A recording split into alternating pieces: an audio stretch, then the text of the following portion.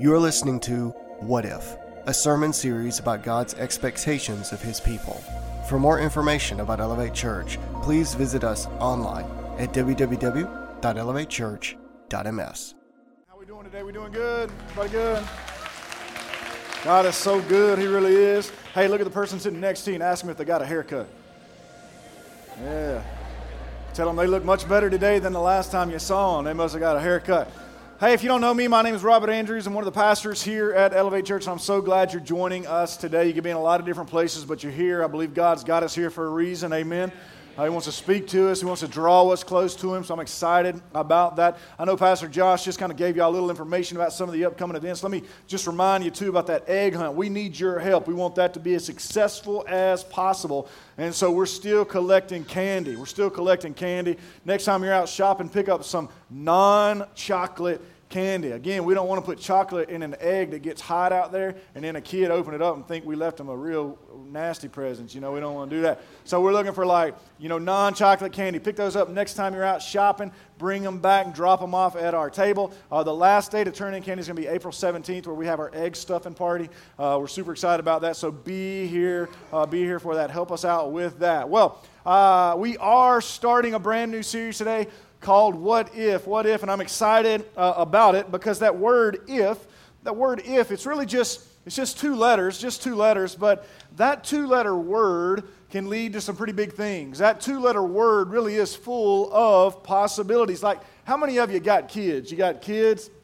I got kids, and I love my kids. Most of the time, they're good, you know what I mean? I love them most of the time. But I remember, first off, my kids have kind of helped me see things a little differently. Anybody, has your kids done that for you? I remember when I was little, my mom used to often say something like this to me. She would say, when you grow up, I hope you have kids who are just like you. Anybody else, did your parents say something like that to me? Well, when my mom would say something like that to me, when she would say, I hope when you grow up you have kids just like you, I often thought, I do too. Because I'm awesome. I want my kids to be awesome. That's really what I thought as I was a child, but now I got kids. And in a lot of ways, they're just like me. In a lot of ways, they're like I used to be. And that's not awesome. So y'all pray for me. But when I was a kid and maybe I was doing something bad. I was being bad. I might not have done my chores. I might have gotten bad grades. I might have made some poor choices or done all sorts of things that were wrong, and I'd be in trouble. And after I did those things, a lot of times I'd go to my mom, and I would say, Mom, can a friend come over? Or, Mom, may I go over to one of my friend's house? And my mom would just look at me and say, absolutely not. Anybody else's mom ever tell them no? If you're not raising your hand, you were spoiled and nobody likes you, okay? So my mom said no a lot. And so I would start trying to negotiate with her. I'd say, Mom, if you let my friend come over, if you let me go over to my friend's house, if you'll let me, then I promise to clean my room. Mom, if you'll let me go over there, I promise I will never do that wrong thing that I did again. Mom, if you will let me do what I am asking, then I promise I will never do anything to disappoint you again. And so my mom would smile and just look at me, and you know what her response would be? No. And so I would storm off down the hallway, except for it didn't sound like that because we had carpet, you know what I mean? But I would storm off down the hallway, and I would just be so upset. Well, now I got kids. Brianna Grace is 13. She just turned 13 yesterday. She is a certified teenager. Y'all pray for me. But Brianna Grace is 13. Sadie Kate is 8. And Lawson Cruz is 20 months. And so Brianna Grace and Sadie Kate, they often don't get along. Their age difference kind of makes things difficult. They are into different things. They have different interests. And so a lot of times at the house, they will make things difficult for Amanda and I. They will have just had a yell fest. And I know you're wondering, well, what's a yell fest? It is a festival of yelling where I have no idea what they are saying because all they are doing is yelling at one another. It's like they'll go, seriously, having girls has confused me because they'll go in an instant from being all calm and happy to this just ferocious and on the warpath. Anybody else's house is it like that? If you've got girls, man, it confuses me. I'm like, what in the world just happened? I don't understand. And so they will have just had a yell fest, and one of the kids will come up to me, and they'll say, can my friend come over? And so I'm like, absolutely not. And they'll start trying to negotiate with me. But Dad, if you'll let them come over, I'll never fight with my sister again. Now, I'm some dumb, but I'm not plumb dumb. You know what I mean? I know that's a lie. Never fight with your sister again. It's going to happen tomorrow. And so I know, I just say absolutely not. And so they say, Dad, if you'll let them come over, though, I will clean my room. Dad, if you'll let them come over, I will take out the trash. And so when stuff like that begins to happen, I've kind of started to say something else because I can hear my mom's voice in the back of my head saying, when you grow up, I hope you have kids just like you. And so I can hear that echo. And so when they do stuff like that, when my kids do stuff like that, a lot of times I'll look at them, I'll say, how about this? If you don't start treating your sister nice, I'm going to unplug the wireless router. I'll say, hey, look, if you don't start doing what I'm asking you to do, I'm going to take away your Xbox. Sadie Kate, if you don't put your dirty dishes away, I'm going to throw away every one of your littlest pet shops. How about that? That's what I'll say. No lie, me and Amanda, we were out of town this past week from Sunday till Wednesday. And so I got a text from Mimi, who was watching the kids. Amanda's mom sent me a text, and she's in the text, it said, Sadie Kate expects a present because she has been good while y'all are gone. I sent back a text, and I said, she expects a present. She's already got it. It's called a roof over her head and a bed in her room. Oh, because I've been good. Girl, you're supposed to be good. That's what I said. But again, we're all familiar with the implications of the word if. If. We often wonder, if I do this, what will happen? If I do that, what will happen? Maybe you're single and you got the hots for some girl, and so you think, if I ask this girl out, what will happen? Maybe you're a Christian and you know you need to tell someone about Jesus. You need to invite someone to church, but you think, if I do this, what will happen? Will they think that I'm weird? There are countless times in our life where we run these if scenarios through our mind. So there are so many times where we're uncertain of what will happen if we do certain things. Well, did you know that God in His Word gives us several if possibilities? He doesn't just give us if possibilities, He gives us if then possibilities. He says, look, if you and I will do certain things, then because we have done certain things, He will then do certain things for us many times. But in this series, I want us to look at just one of them. If you've got your Bibles, we're going to be in 2 Chronicles chapter 7, verse 14. That's our main passage for this series. But here's what God's Word says. And I want you to keep in mind that as I'm reading this is God speaking. And God says, if my people who are called by my name will humble themselves and pray and seek my face and turn from their wicked ways, then I will hear from heaven and I will forgive their sins and I will heal their land. So do you see that? God says, if my people will do this, if my people who are called by my name will humble themselves, pray, and seek my face and turn from their wicked ways, then I will hear from heaven and forgive their sin and heal their land. If then. Well, in the first part of that verse, God says, if my people who are called by my name. Now, when you read this, you might not be like me, but when I read this, I kind of started asking myself, it might have been a dumb question, but I began to ask myself, when God says, if my people who are called by my name, I began to wonder, who is God talking about when He says, if my people? Who are God's people? Now, in the Old Testament, God's people were the nation of Israel. God chose the nation of Israel as His people, and He did it for some very specific reasons. He didn't pick the nation of Israel because they were the largest and the mightiest nation. No. He picked them because they were the lowliest and the fewest. That's why he picked them. God chose them because he wanted to take a nation that literally had nothing, and he wanted to use this nation that had nothing to be a blessing to all other nations of the world. The whole world was going to look at the nation of Israel and be like, how in the world has this nation who doesn't have anything, how in the world have we been blessed through them? I mean, that's what he wanted to do. Even in the New Testament, that's what Jesus did. Oftentimes, Jesus would take things that seemed insignificant and he would use them to bless the multitude. He would use them to bless multitudes of people. I know that you guys are familiar with the story of where Jesus took a little kid's sack lunch and he fed 5,000 people, right? You know the story. This little boy had 5 barley loaves and 2 fish, and he goes up to Jesus and he says, hey, Jesus, you can use my lunch. You can use what I have to bless the other people, to feed the other people. The disciples kind of laughed at it.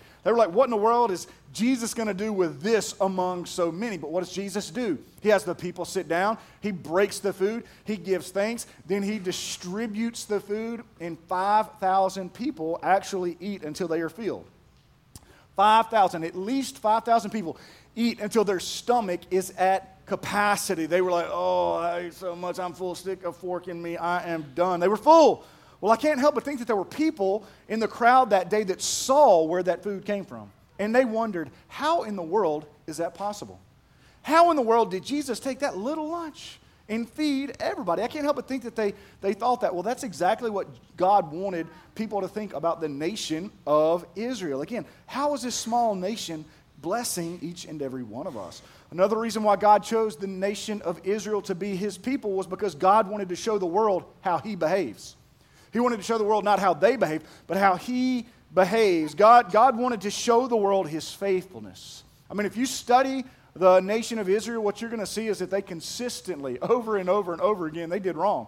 They chose to do what God specifically told them not to do. They chased after other gods, but what did God do? He was faithful. He didn't abandon them. He didn't leave them. He didn't do any of those things. He loved them. He was faithful, and he took care of them, provided for them. And so the nation of Israel was considered to be the people of God until a new covenant could be established through Jesus Christ. Okay? So stay with me.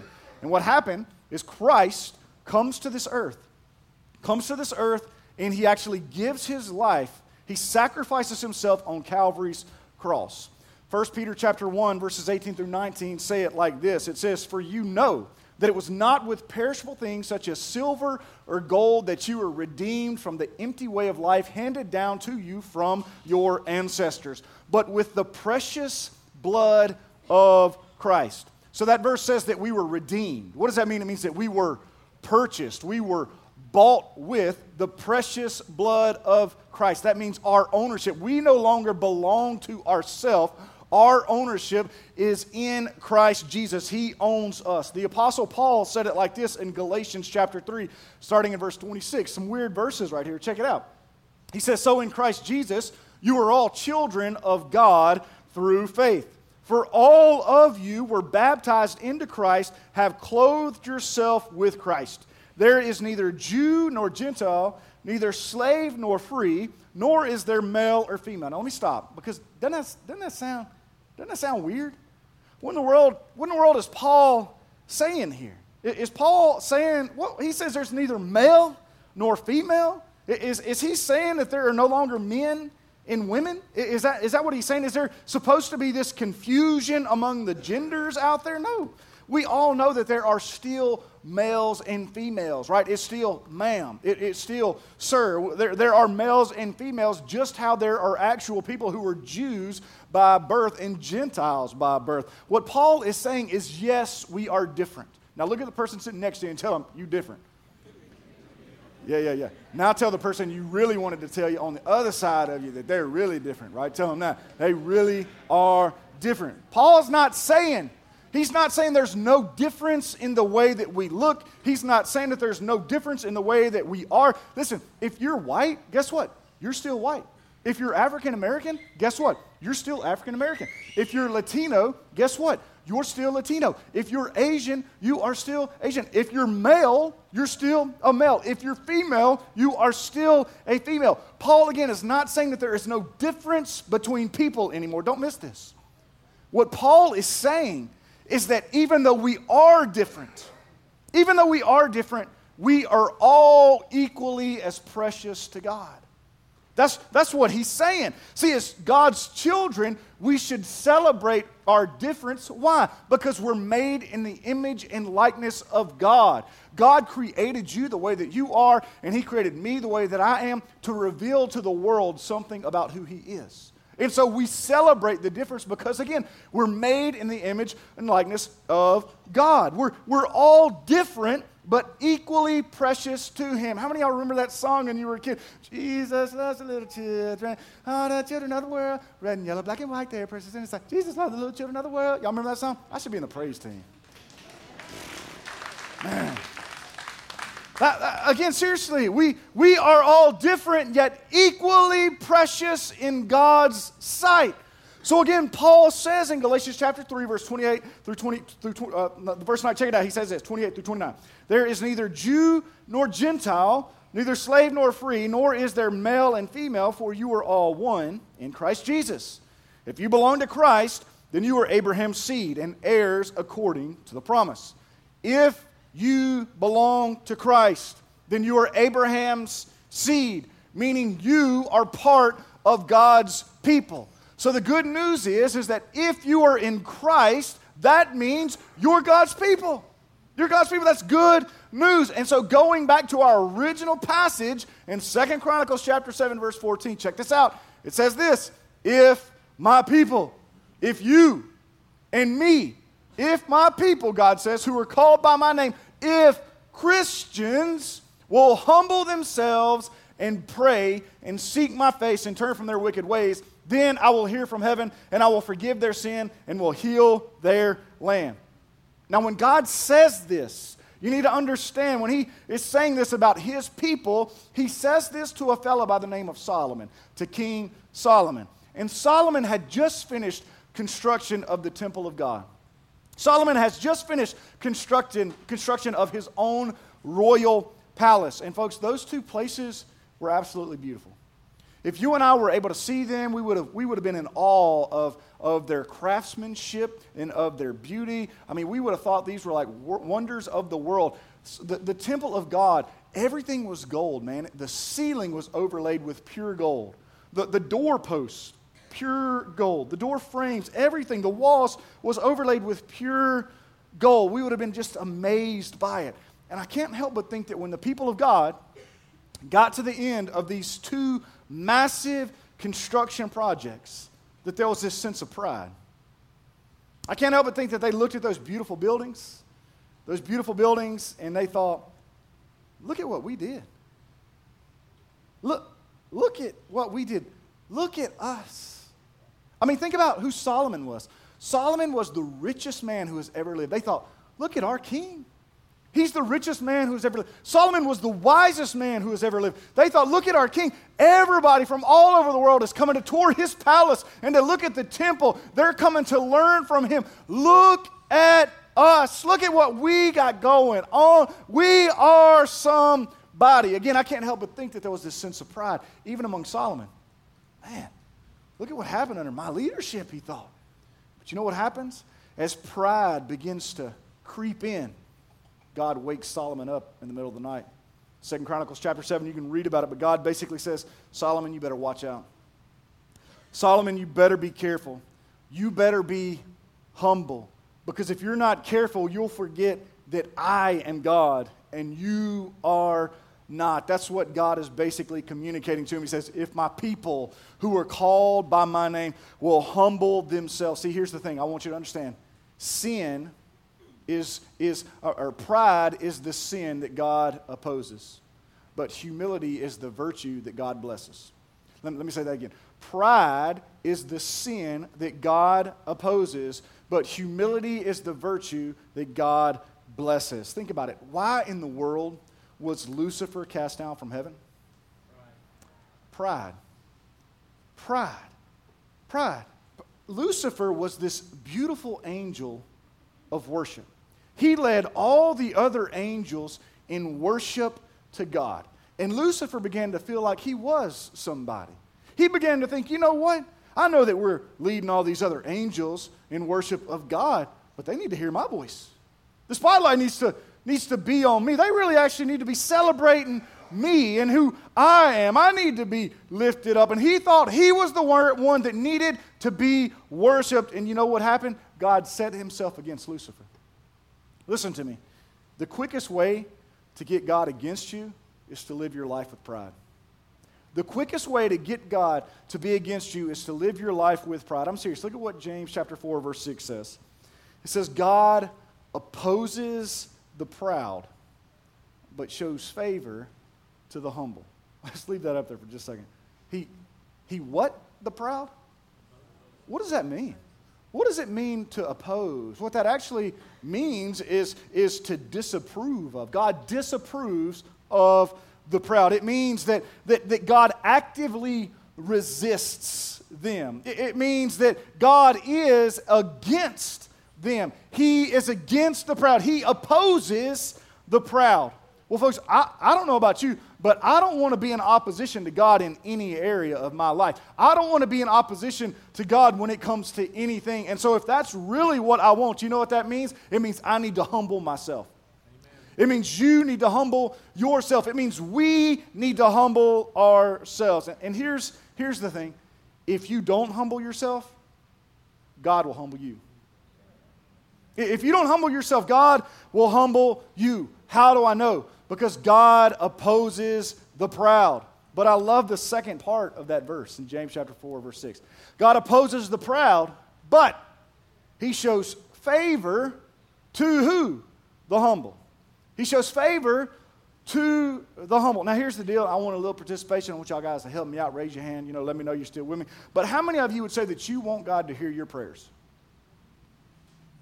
Okay, a couple of y'all, some of y'all kept your hands down. I don't know what that's all about. But what about this? How many of y'all would say you want the favor of God in your life? A couple of y'all still like, I don't know, man. I want God. Man, that's wild, man. Everybody wants the favor of God on their life, right? Nobody in their right mind would say, I don't want God's favor. I want God to be against me. I want God to oppose me. If you say that, you need to get off drugs, okay? Get off it. Say no to drugs. We all want God to hear us. We all want God's favor in our life. And here's the deal. I used to have this messed up and twisted view of how to make that become a reality. Again, we want the favor of God, right? We want God to hear us. We want those. I used to have this twisted idea of how to make that possible. Like, let me get this. Hold on. Watch this. How many of y'all know what this is? Watch this. How many of y'all know what this is? A couple of people are like, I don't know. Stool. This is a stool. This is actually my wife's stool. If you know my wife, she's vertically challenged. I love her. And so there's this saying on this stool. She's had this stool since she was a child. It says, this little stool is mine. I use it all the time to reach the things I couldn't and lots of things I shouldn't. You know what I'm saying? So this is her stool. Very special to her. Well, so here's what I thought. I used to think, you know what? I want God's favor in my life. I want God to hear me when I pray. And so I want to reach his favor. And so I know what I'll do. I'll start going to church. It's way up here. His favor's way up here. So what I'm going to do is I'm going to start going to church, and I'll get God to hear me. I'll get God's favor in my life. God, look at me. Here I am. I'm at church. God, I'm doing what I need to be doing. I'm going to get your favor. I had this. Now, wait a minute. Should we go to church? Absolutely. We should go to church. I believe God wants to see his house full. If there's an empty chair beside you, that's a reminder from God. You need to invite somebody to church. God wants to see his house full. He loves it when his children come to his house just to hear from him, just to worship him. He loves that. But again, I used to think, if God, here I am. You see me. You see what I'm doing. You got to give me favor. And so I thought, but you know what? I really want to reach that favor's way up high. I got to reach it. And so I thought, I know what I'll do. I'll get this. Watch this. Let me get this. I began to think, how many of y'all know what this is? It's the same thing as that, it's just bigger, right? This is a stool. I said, I know what? I'm not just going to go to church. I'm going to pray. I'm going to read my Bible. Oh, should be mad I'm wearing flip-flops on this stuff, right? But I'm like, man, I'm gonna reach God's favor. I'm going to get God's favor in my life because of what I'm doing. Now, again, is it good to go to church? Should we read the Bible? Should we pray? But I'm thinking, God, you see me. Look at what I'm doing. I deserve your favor now. I deserve for you to hear me. I deserve all these great things. I deserve your blessing. Look at what I was doing. But again, I really wanted God's favor in my life. Had this twisted idea of what that looked like. I got to reach higher. And so I thought, you know what? I know what I'll do. Watch this.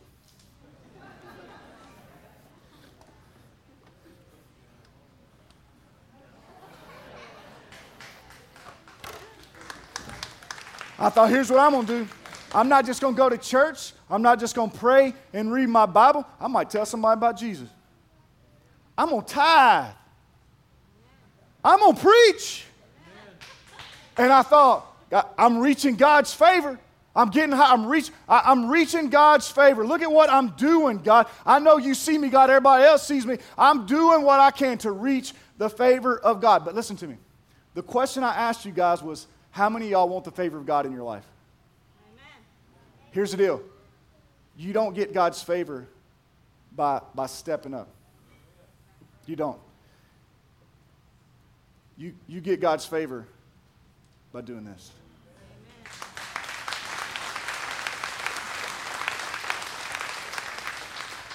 Here's the deal. I used to think, again, that God's favor and that His blessing were on these shelves way up high where I had to reach. And if I kept reaching, I deserved it. That it was God, you got to do what I'm asking you to do because of what I've been doing. You owe it to me. I used to think that. I'm just going to reach higher and reach higher and reach higher. But God's blessing and favor are not on shelves one above each other. They're on shelves one below each other.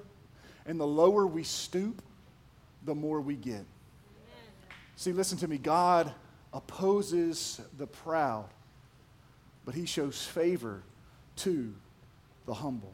He shows favor to the humble. Again, we're supposed to do all those things, but we don't do all those things so that we can say, God, look at me. We don't do it for that reason. So here's the question. Are you a humble person? When people think about you and the way that you live your life, do they see you as being way up on this ladder? They think they are somebody. Or do they see you as somebody who's down and humble? Better yet, don't even worry about what other people think. How does God see you? Does God see you as a humble person? Does God see you as a humble person? And see, maybe you're here today and you're wondering, well, man, what does it really mean to be humble? What does that even look like? Does humble mean that you don't try to be in the spotlight? Well, that's part of it.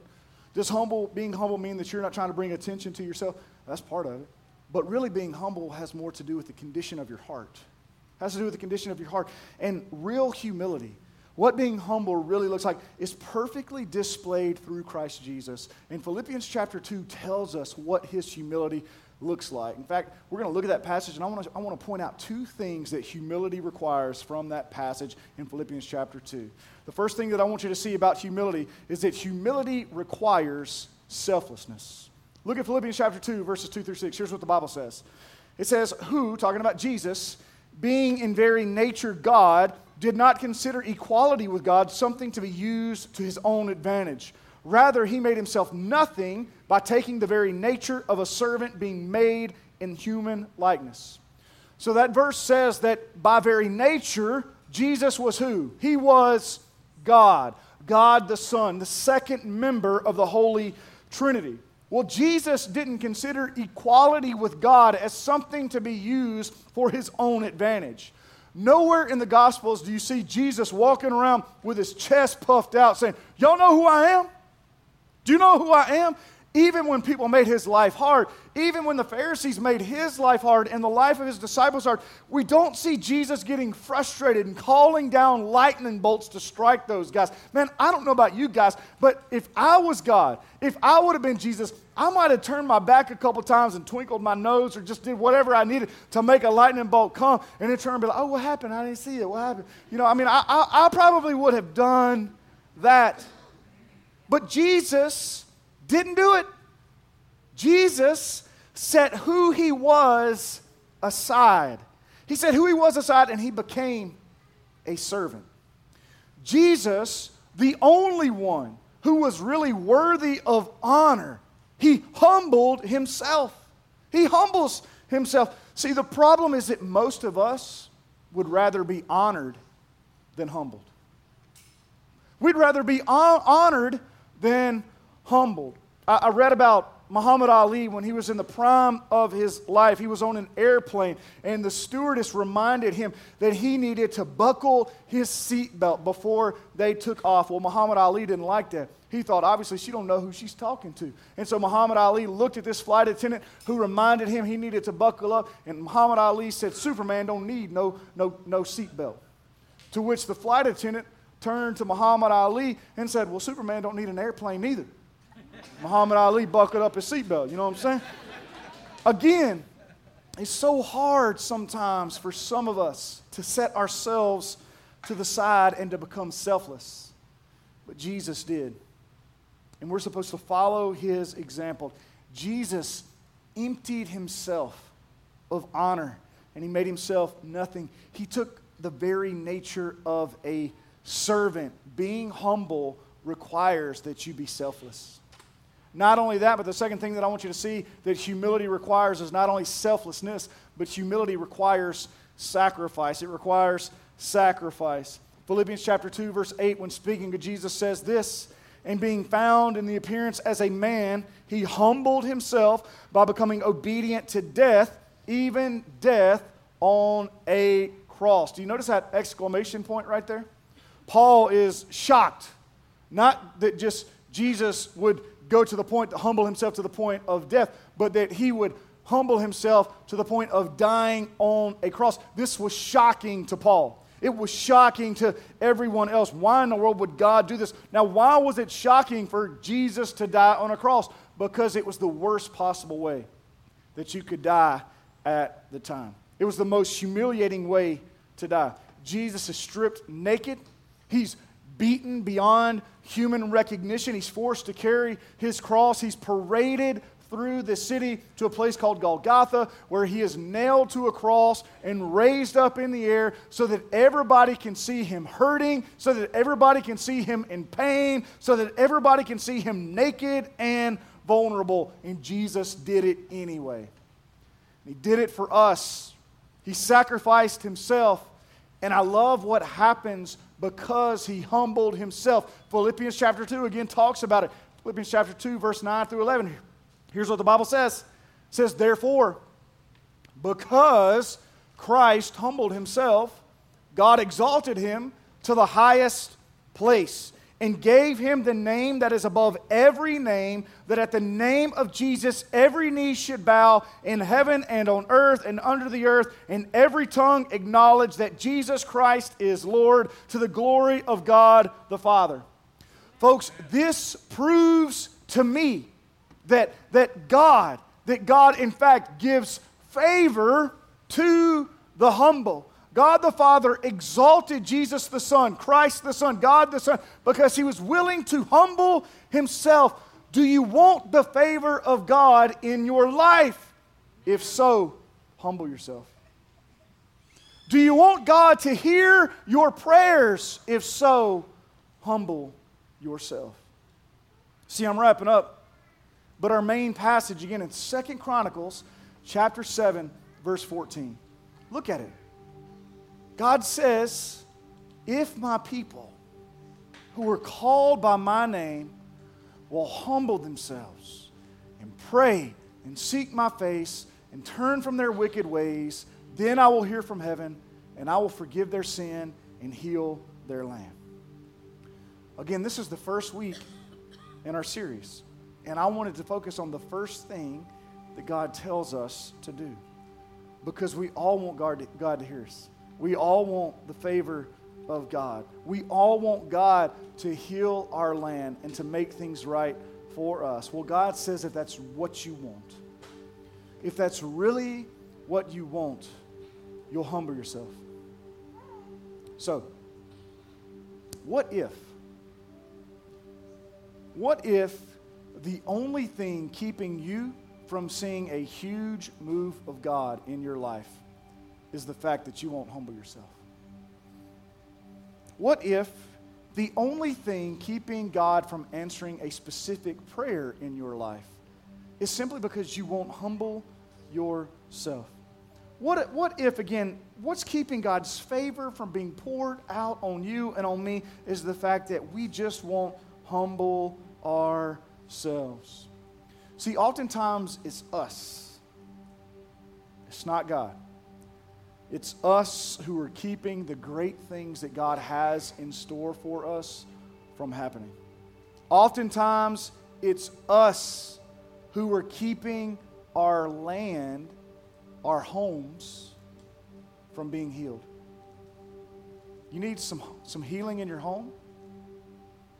What if the only thing keeping that from happening is that you won't humble yourself? So what if we humbled ourselves? Truly humbled ourselves. See, I certainly don't know all the specifics that might happen in your life or in your home, but I do know that we would receive His favor because He gives favor to the humble. I do know that if we would humble ourselves, He would hear us because He tells us if His people who are called by His name will humble themselves and pray and seek His face and turn from their wicked ways, He'll hear from heaven and heal their land. Heal the land. So what if we humbled ourselves? What if we did it today? See, with every head bowed and every eye closed, I don't know where you're at in your spiritual life.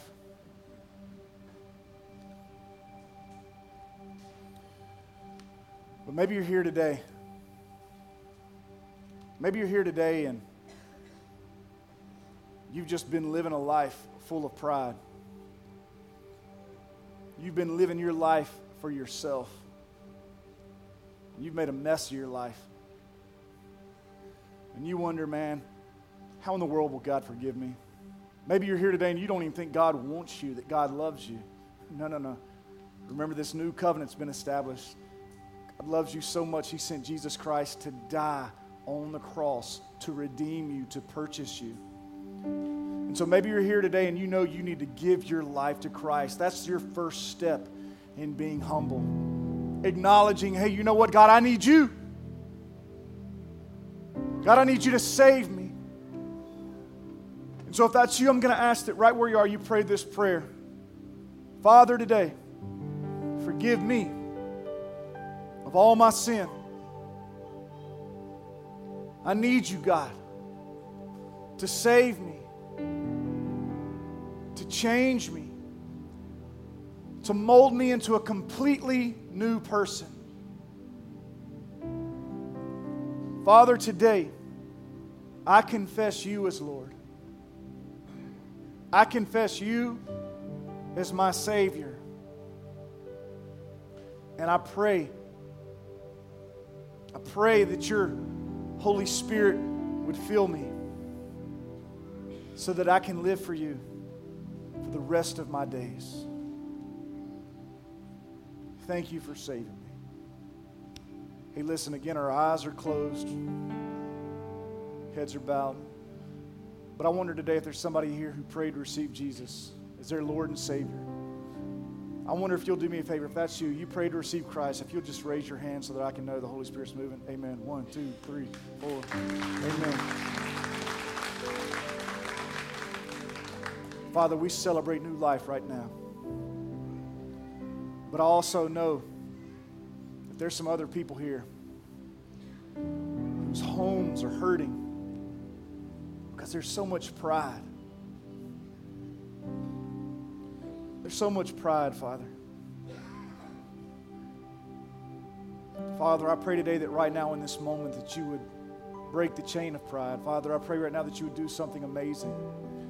Father, I pray that you would truly help us to humble ourselves. I just want the church to know, in a minute we're about to sing a song. It's called Come to the Altar.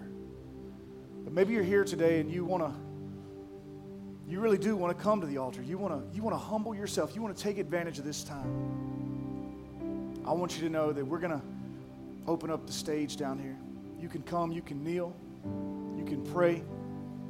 Again, if you want to humble yourself, you want to see God do something great, you want to see Him forgive your sin, you want to see Him heal your land, and you can come, humble yourself and pray. Father, I pray right now that in this time you would move, that you would work, that you would do great things in people's homes and in people's lives. I pray in Jesus' name.